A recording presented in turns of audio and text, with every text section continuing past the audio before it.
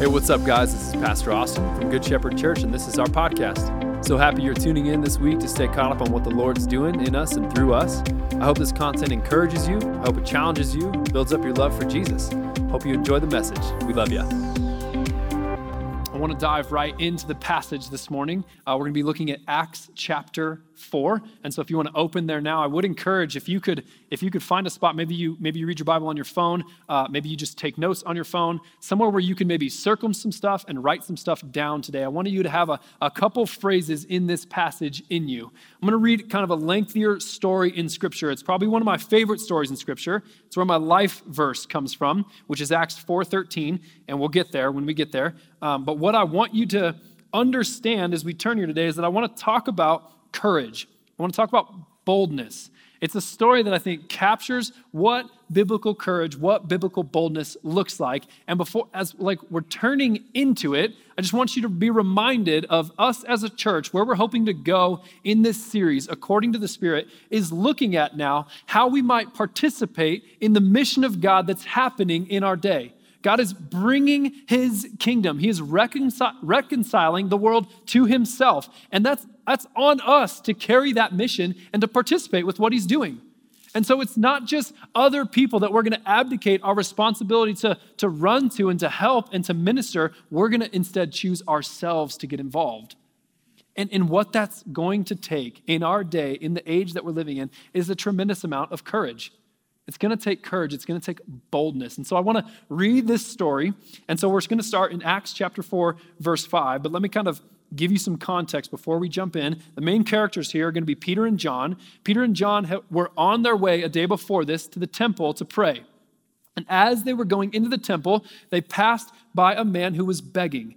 And he was lame. It said he could not walk. And he's begging for money, begging for food. And it says, Peter was like, hey, listen, I don't have much in the way of cash to give you. I don't have any gold or silver, but what I do have is the name of Jesus, and in his name would you just get up and walk. And it says that his legs were strengthened that moment, and that man who had been paralyzed for almost 40 years stood up and walked in that moment.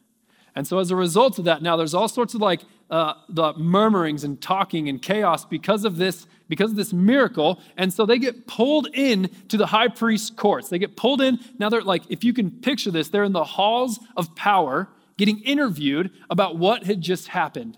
And so we're going to pick it up in Acts chapter 4, verse 5. It says, on the next day, they had been imprisoned overnight. On the next day, their rulers and elders and scribes gathered together in Jerusalem with Annas the high priest and Caiaphas and John and Alexander and all who were of the high priestly family. So just here, the halls of power, the authority that had just had the permission and the authority to put Jesus to death was now sitting in front of Peter and John.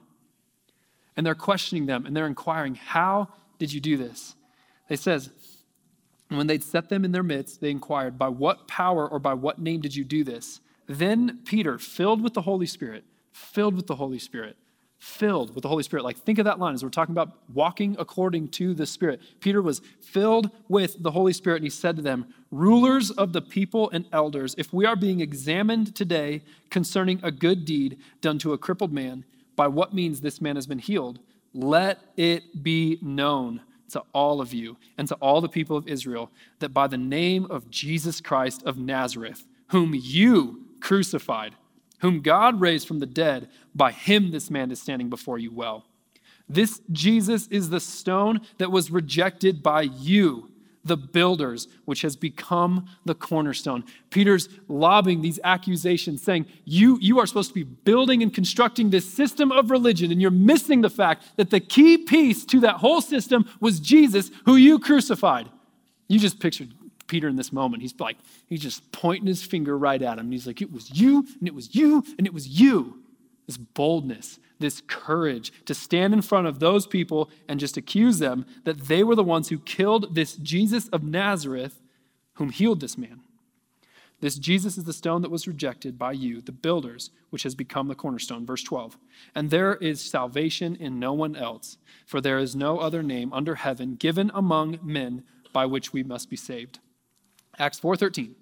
Now, when they saw the boldness of Peter and John and perceived that they were uneducated common men, that word uneducated, it's the same root word that we translate the English word idiot. Just a couple of idiots, right? And I'm just like, this is me. This is my verse. I love this verse. This is a regular, not that smart guy. And they were astonished. Why? Because they recognized that they had been with Jesus. But seeing the man who was healed standing beside them, they had nothing to say in opposition. The miracle spoke pretty loudly, louder than their inherited theological understanding of what was happening. The miracle spoke. But when they had commanded them to leave the council, they conferred with one another, saying, "What shall we do with these guys? For that a notable sign has been performed through them is evident to all the inhabitants of Jerusalem, and we cannot deny it. But in order that it may spread no further among the people, let us warn them not to speak no more to anyone in this name." So they called them and charged them not to speak. They threatened them. They bullied them. They tried to convince them not to speak anymore, to teach at all in the name of Jesus. But Peter and John answered them and said, "Whether it is right in the sight of God to listen to you rather than God, you be the judge." I want you to circle this next verse. I want to write this down in your phone. Put a calendar appointment with this verse in it so that you see it later this week. For we cannot but speak of what we have seen and heard. For we can't help it. We can't help but speak of what we've seen and heard. And when they had further threatened them, they let them go, finding no way to punish them because of the people. For all were praising God for what had happened. And the man whom the sign of healing was performed was more than 40 years old. Verse 23, when they were released, they went to their friends and listened. No, they immediately broke the rules, right? I love this. They were immediately hey, don't talk about this anymore. Just keep this to yourself. And it says when they were released, they went to their friends and reported what the chief priests and the elders had said to them. And when they heard it, they lifted their voices together to God and sang, "Sovereign Lord, who made the heavens and the earth and the sea and everything in them, who through the mouth of our father David, your servant, said by the Holy Spirit, why did the Gentiles rage and the peoples plot in vain? The kings of the earth set themselves and the rulers were gathered together against the Lord and against his anointed." Verse 27, for truly in this city there were gathered together against your holy servant Jesus, whom you anointed, both Herod and Pontius Pilate, along with the Gentiles and the people of Israel, to do whatever your hand and your plan had predestined to take place. And now, Lord, look upon their threats and grant to your servants to continue to speak your word with all, say it out loud, boldness, while you stretch out your hand to heal, and signs and wonders are performed through your name of your holy servant Jesus. And when they had prayed, the place in which they were gathered together was shaken, and they were all filled with the Holy Spirit and continued to speak the word of God with boldness. Today you can call this message courage according to the Spirit. Courage according to the Spirit. I want to look at what it looks like to actually be a courageous man or a courageous woman after Jesus. And to understand that, I think we have to first understand what the word courage means. As simply as we can reduce it down, courage is the ability to do something that frightens you. Emphasis being on the doing. If you are courageous in a moment, but you don't do anything, that's not actually courage. If you want to get involved, but you never actually get involved, you're not courageous. You might have the desire to get involved, but if you don't do it, it's not courage. Courage also is predicated on the presence of a problem. Do you see that? There has to be a problem in order for there to be courage. There's no courage by the knight who's rescuing the damsel in distress if there's not a fire-breathing dragon around somewhere. There has to be a problem. There has to be an obstacle. There has to be a hurdle. There has to be fear in order for there to be courage. Courage is what the quote is, that courage is not the absence of fear, but it's the ability to overcome it. And that's true. And so therefore, every single one of us, we're going to have courage that looks different from one another because our fears are different than one another. There's several different kinds of fear. I was trying to kind of reduce fear down to a few core ways that fear exists. And this is probably not an exhaustive list, but it's the best one I could come up with, is the fear of man. There's the fear of man. You fear being rejected. People's opinions influence how you behave. And so you're afraid, man, my friends aren't going to treat me a certain way if I start acting like a Christian. I have this fear of what other people are going to do or think or say. Fear of being humiliated, the fear of being unwanted by someone, so you always live your life to please somebody. This is all categorically the fear of man. There's the fear of failure. The fear of failure. Maybe you avoid doing certain things because you're afraid that you're going to finally be exposed. I'm afraid that finally I'll be outed and people will know who I really am. Might be afraid to be unsuccessful at something. You are reluctant to try things because you're actually afraid that you're not going to be good at it. You're going to fail. So many people, I think, who are especially super type A driven, wired, you have the fear of missed potential at the end of your life. And so you have this fear that I have to do and I have to go and I have to be doing everything that I possibly can do. Otherwise, I'm going to be missing my potential. And that fear of missed potential is really, when you boil it down, it's still a fear of failure. My life is not going to amount to what I think it should amount to. There's a fear of failure. There's the fear of pain, fear of dying, the fear of death, the fear of discomfort, like the fear of not doing things that don't feel good, the fear of being deprived or not having access to something that you want access to. All of those are a fear of pain. And all of us have different levels of fear in different ways. And I've had people talk to me after a service and they're like, how do you get up in front of everyone and talk in front of everybody? That's so it's so bold, it's so courageous. And I'm like, really, this is not a big fear of mine, just to open this book and to try and say, here's best what I can tell what it means.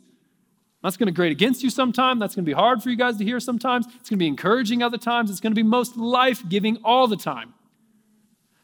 But I don't think of this as the most courageous thing. Sometimes in reflecting, as I was preparing for the sermon, I realized I actually think I have some tendency towards cowardice, be the opposite of courage, in more of the one-on-one setting. Holy Spirit impresses me, hey, go talk to that person about Jesus. And I'm like, hey, whoa, they're probably already saved. We're all at Chick-fil-A right now. Everyone who eats here is saved. You know what I mean? Go encourage that person? What are they I bet they seem fine. They're wearing a mask, but I'm sure they're smiling underneath there. You know what I mean? You can just see it in people's eyes when they're smiling. I'm sure they're fine. They don't need encouraged. That one-on-one is hard for me. It's hard for me. I can avoid that at different times. I can be cowardice at different times when it comes to that. All of our fears are going to look different. And we can't be convinced that we're ever going to be courageous people if we build our life around comfort, around what's easiest, around what we think is best for us and most preserving for us. We have to be bold. We have to be willing to take on risks. We have to be willing to confront fear. Because if you can break it down, I would break down courage and cowardice like this. They both have fear. They both have a desire. But cowardice is when your fear is going to overwhelm your desire to get involved, and so there's inaction, as in you don't do anything. That's what being a coward would look like. And so just if you felt like you needed to come and talk to somebody, you need to come and have a conversation, and you never did it because your fear of what that person might think of you, if you ever gave them that hard feedback, if you ever did this kind of thing, and you don't do it, you even have the desire to do it. You want to tell someone. You want to express your faith to somebody, but that fear cripples you, and so you don't act. That's being a coward. Then there's courage, where there's still fear present. Fear is an integral part of how courage operates. There has to be something hard present, but then it's overcome by this desire. That fear is overshadowed by a desire, so you actually act. So you actually get involved. You actually do. You actually run towards. That's what courage looks like. And it's important that we talk about these things because Revelation 21, 7-8, Revelation 21 is this beautiful picture of finding heaven coming to earth and everything is made perfect. And there are no more hurting. There's no more sickness. There's no more pain. There's no more hurting. There's no more sadness. And then it says, the one who conquers will have this heritage and I will be his God and he will be my son. But as for the cowardly, the faithless, the detestable, as for the murderers, the sexually immoral, the sorcerers, idolaters, all the liars, their portion will be in the lake that burns with fire and sulfur, which is the second death. Can I talk real talk with you for a sec? I wish that verse didn't read like that. I wish that word, that coward word, wasn't the first thing listed in that list of a bunch of other things that are by and large pretty easy to follow. And yet, I'm not tripping with sorcery. You know what I mean? I'm not having this hard time stumbling with whether or not I should murder somebody. But cowardly, that encompasses all of us on some level. I mean, we've all had these moments where we know that we ought to do something. We see something that's wrong. We see a place where we should get involved, and we bow out. We have cowardice. So for each of us, what I want to do in this message is I want to bring us back to this story and ask, okay, what does the courage look like and where does it come from? That's where we're going the rest of the time, is where does this courage come from and how do we see it playing out in this story? And so the first thing that I notice, real quick, before we do that, the reason why I think cowardly is listed on that list, and this is why I think courage is actually so very important to the people of God, is because you cannot authentically and consistently live out who you really are on the inside without courage. So in other words, if I have convictions, if I have things that I know I should be doing, if I have things that are in me, I'm going to always try and keep those things in me, and I'm going to never go out of my way to display those things if I don't have courage. Like if I'm on Team Jesus and like, listen, I don't know all of you. My name's Austin. I'm the pastor here, and I'm unashamedly, unapologetically on Team Jesus. Like he has changed my life. He has overwhelmed who I am. He has redirected the course of my life, and I'm wholeheartedly trying to live out a life serving and pleasing him. But that takes courage to admit to people because of all of our different fears, because of all of our different things getting in the way. And so if you ever can't get to the moment where you can actually admit that, and you have the cowardice, you let the fear run your life, then you can't actually display to the world who you really are. That's why I think cowardice is such a big deal. That's why I think courage is such a big deal. So again, where do we see it in this story, and where do we get it from? The first thing is that I noticed right away that we can't just settle for being courageous physically. We must be courageous spiritually. So like there are a lot of you in this room, like I know a lot of you, a lot of courageous men, a lot of courageous women who would say, man, physically speaking, if there was a fire and there was a burning baby, I'd run through that front door, I'd bust it down, I'd grab that baby, I'd bring him out safely. Like we have courageous people. People who are going to start out businesses, people who are willing to try new things. And physically, a lot of things can look courageous, but my question is, how many of you are being courageous with your faith? How many of you are willing to cry out and ask for a miracle? Like that's the first thing that gets them in hot water here, is they say, hey, no, we're going to see to it that this lame man can walk again. Right? They have the courage to ask for a miracle. They have courage that they're willing to do spiritually. They're proclaiming the good news of who Jesus is in front of people that could have them killed. So there's physical courage, and physical courage is important, and it's honorable, and it's admirable. And I think of Officer Eric Talley and how I prayed before, and I mean all of that. And our world could use more bold and courageous men and women in the physical world. But church, we also need to have people who are willing to be bold with their faith, bold spiritually, willing to proclaim the good things, willing to admit that, listen, you can say whatever you want, but I can't help but speak of what we've seen and heard.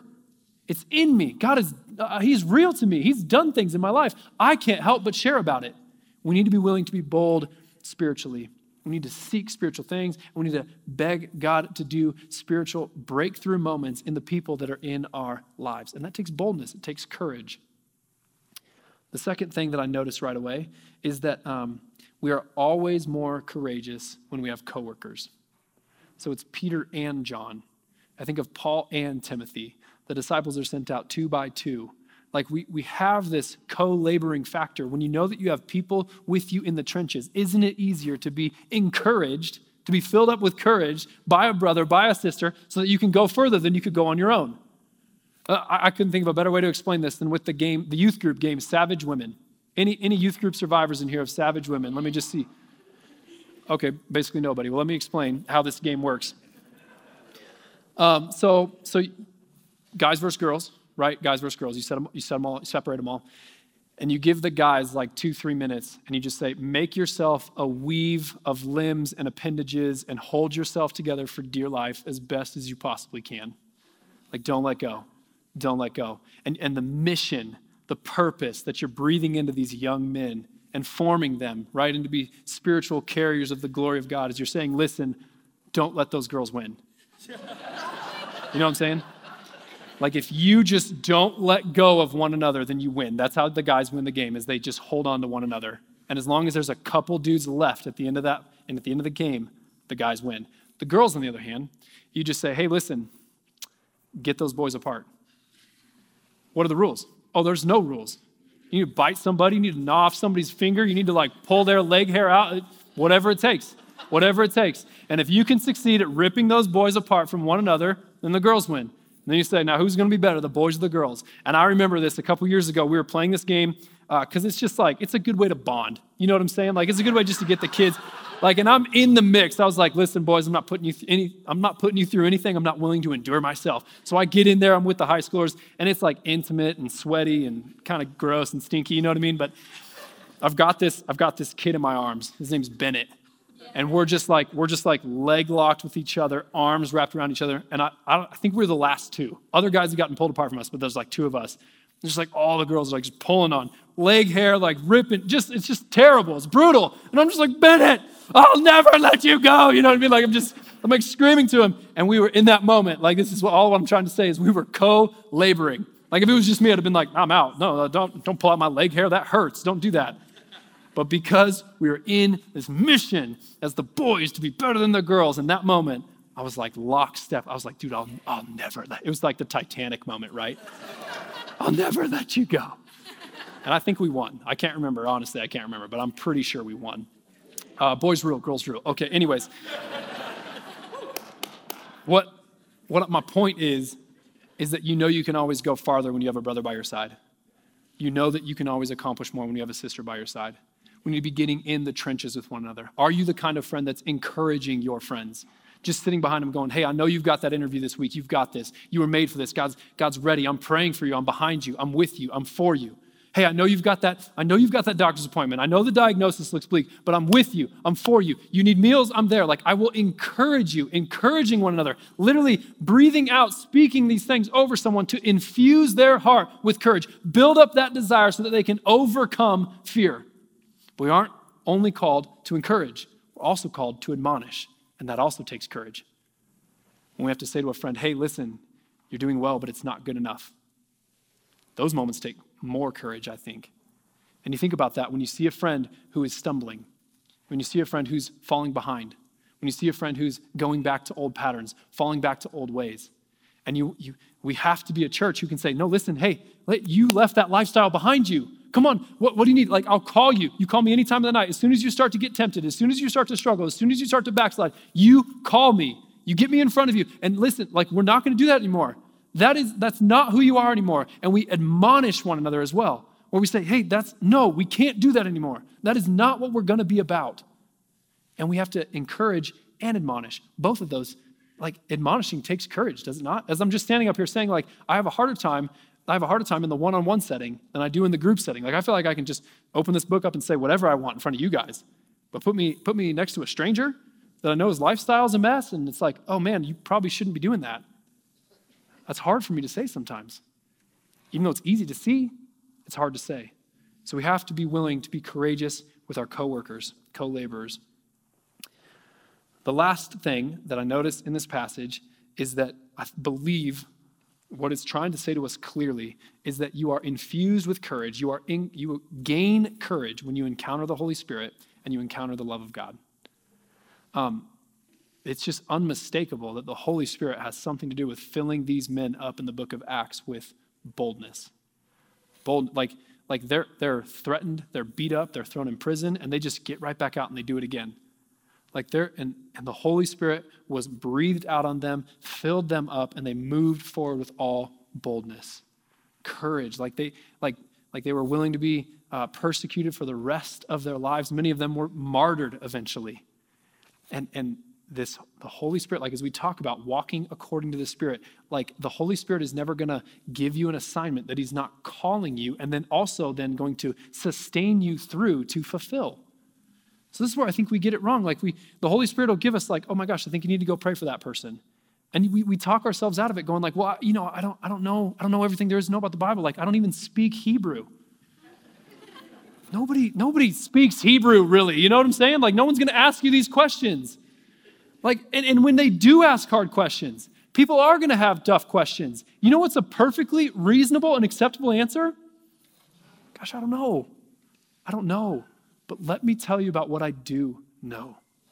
You can always come back to what you know. And if you've put your faith in Jesus, if you've surrendered your life to him, if you're following after the way of life that he has laid out for us, then you know enough to witness to somebody.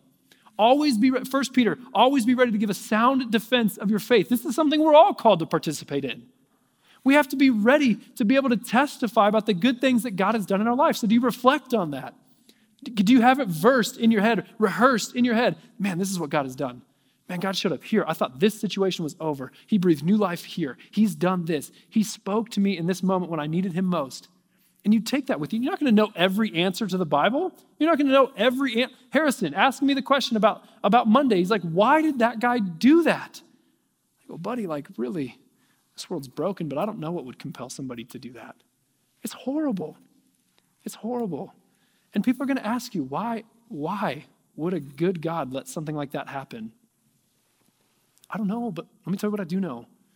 He's going to use it for his good. I might not know how, I might not see it in this lifetime, but he's a God who redeems.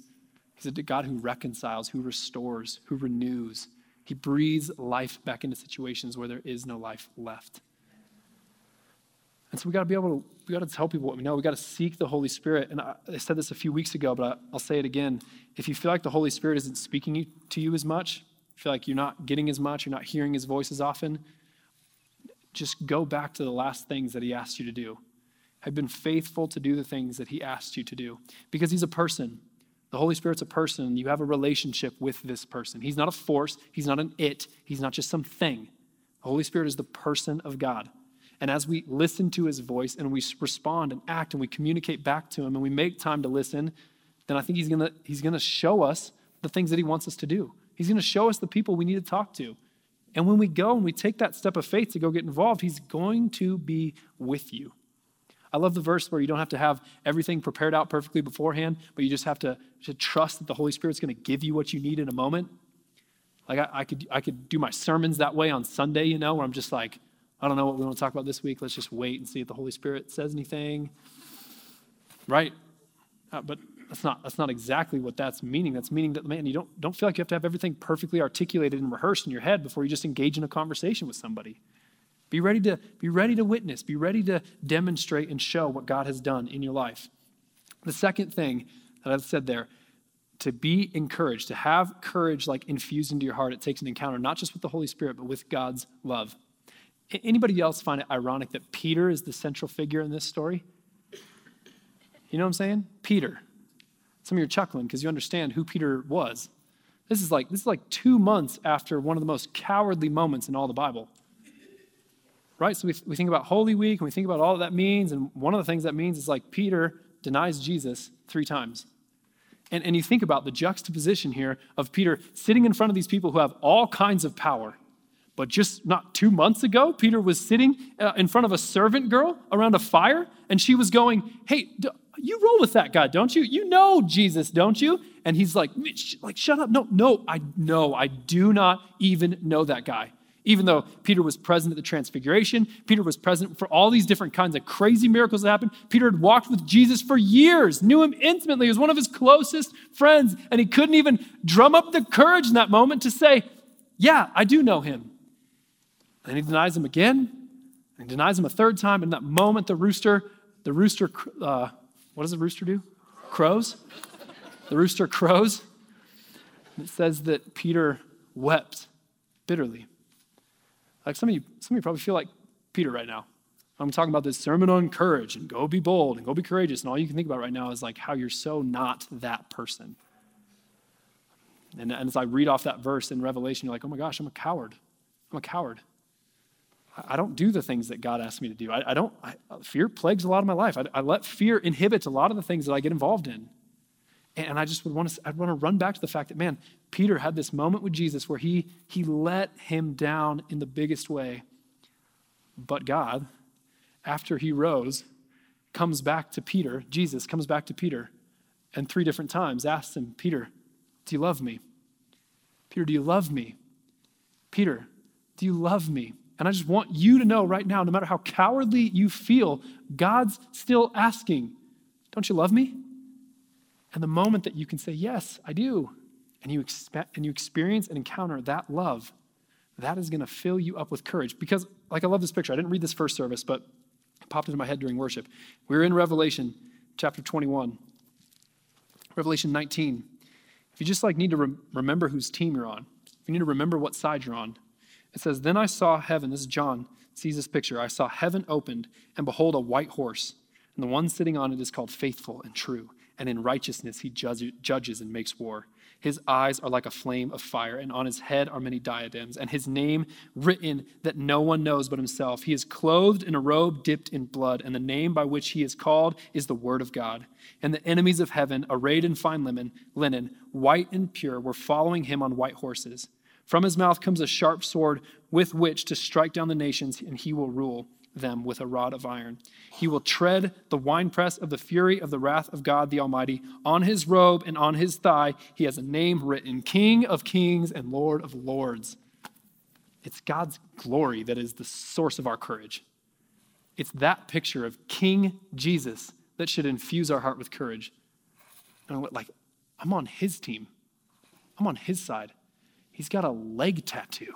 It says King of Kings and Lord of Lords, and his mouth is like a sword.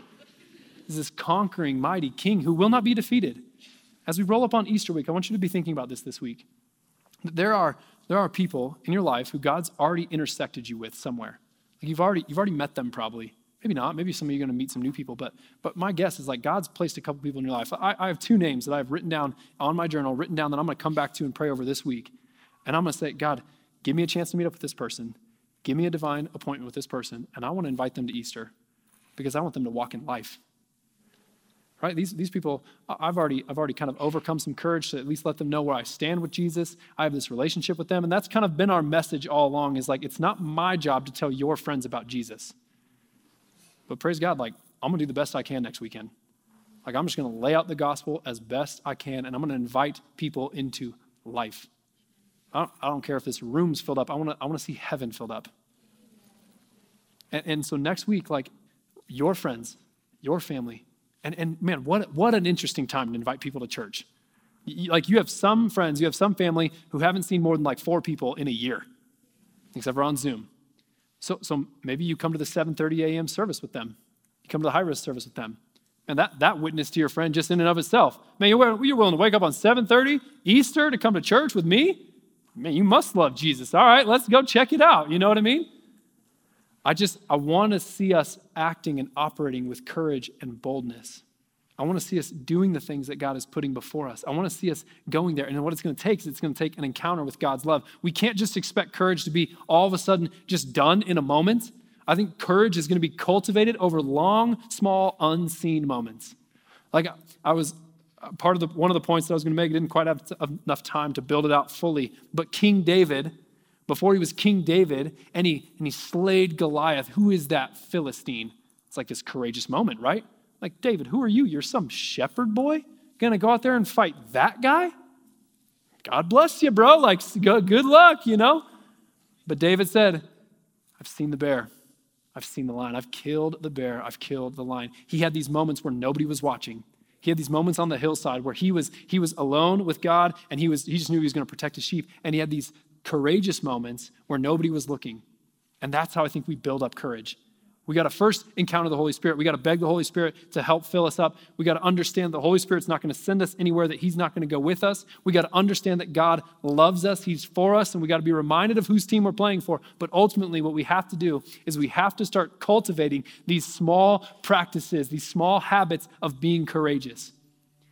Maybe you just courageously say something to your kids. Have a hard conversation with your kids that you know you need to have. You courageously just have a moment with a coworker where you just offer to pray for them. I don't know what it looks like for you, but we need to start cultivating courage when no one else is paying attention so that when we get into these high stakes moments, we have this muscle memory built up and we know how courage works, and we know how it feels, and we get involved.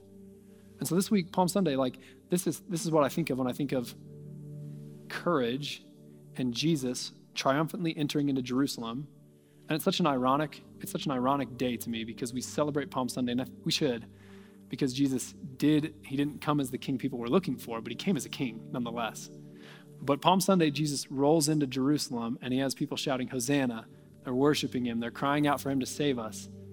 And then those same people a few days later are going to be shouting, crucify him.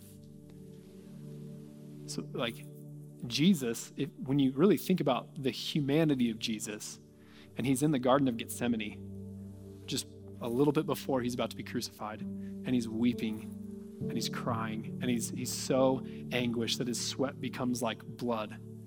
He had an obstacle in front of him. He had an obstacle that was sitting right in front of him, and he had to overcome that obstacle so that he could do something to save the people that he loved. So he was compelled by love. Like we gotta overcome the fears that we have with love. We got to understand that God loves us. He is for us, and that is going to drive us through your fear of rejection, your fear of man, your fear of failure, your fear of pain, whatever it is. It's going to be love that compels you forward. And as I think about the triumphal entry of Christ, I can't help but think about that being one of the most courageous acts that anyone has ever seen. And so, yes, we're going to go through Holy Week, and yes, it's going to be Good Friday, and we're going to contemplate and we're going to consider the cross, because the cross is central to our salvation, but we're not just crucifixion people. We're resurrection people as well. And so we're going to come in here next Sunday, and I hope to see some of your friends sitting by you, and we're going to open up the gospel to them. And my charge to you would be, and then you have a conversation with them. Again, they don't need to hear the truth of the gospel coming out of my mouth. They need to see it in you. And so you have a conversation with them afterwards. You follow up with them. But this is the invitation to life. Life according to the Spirit. That's next week's sermon, Easter Sunday. I can't wait. It's the best week of all the weeks. Amen? It's going to be awesome. Would you pray with me? I just want you to actually, if you would stand up, but if you would you posture yourself in a way to receive? Just maybe put your hands out in front of you. Maybe you raise your hands in the air. You maybe just even stay sitting down. But Holy Spirit, we just invite you to come. Come into each one of these hearts today, God.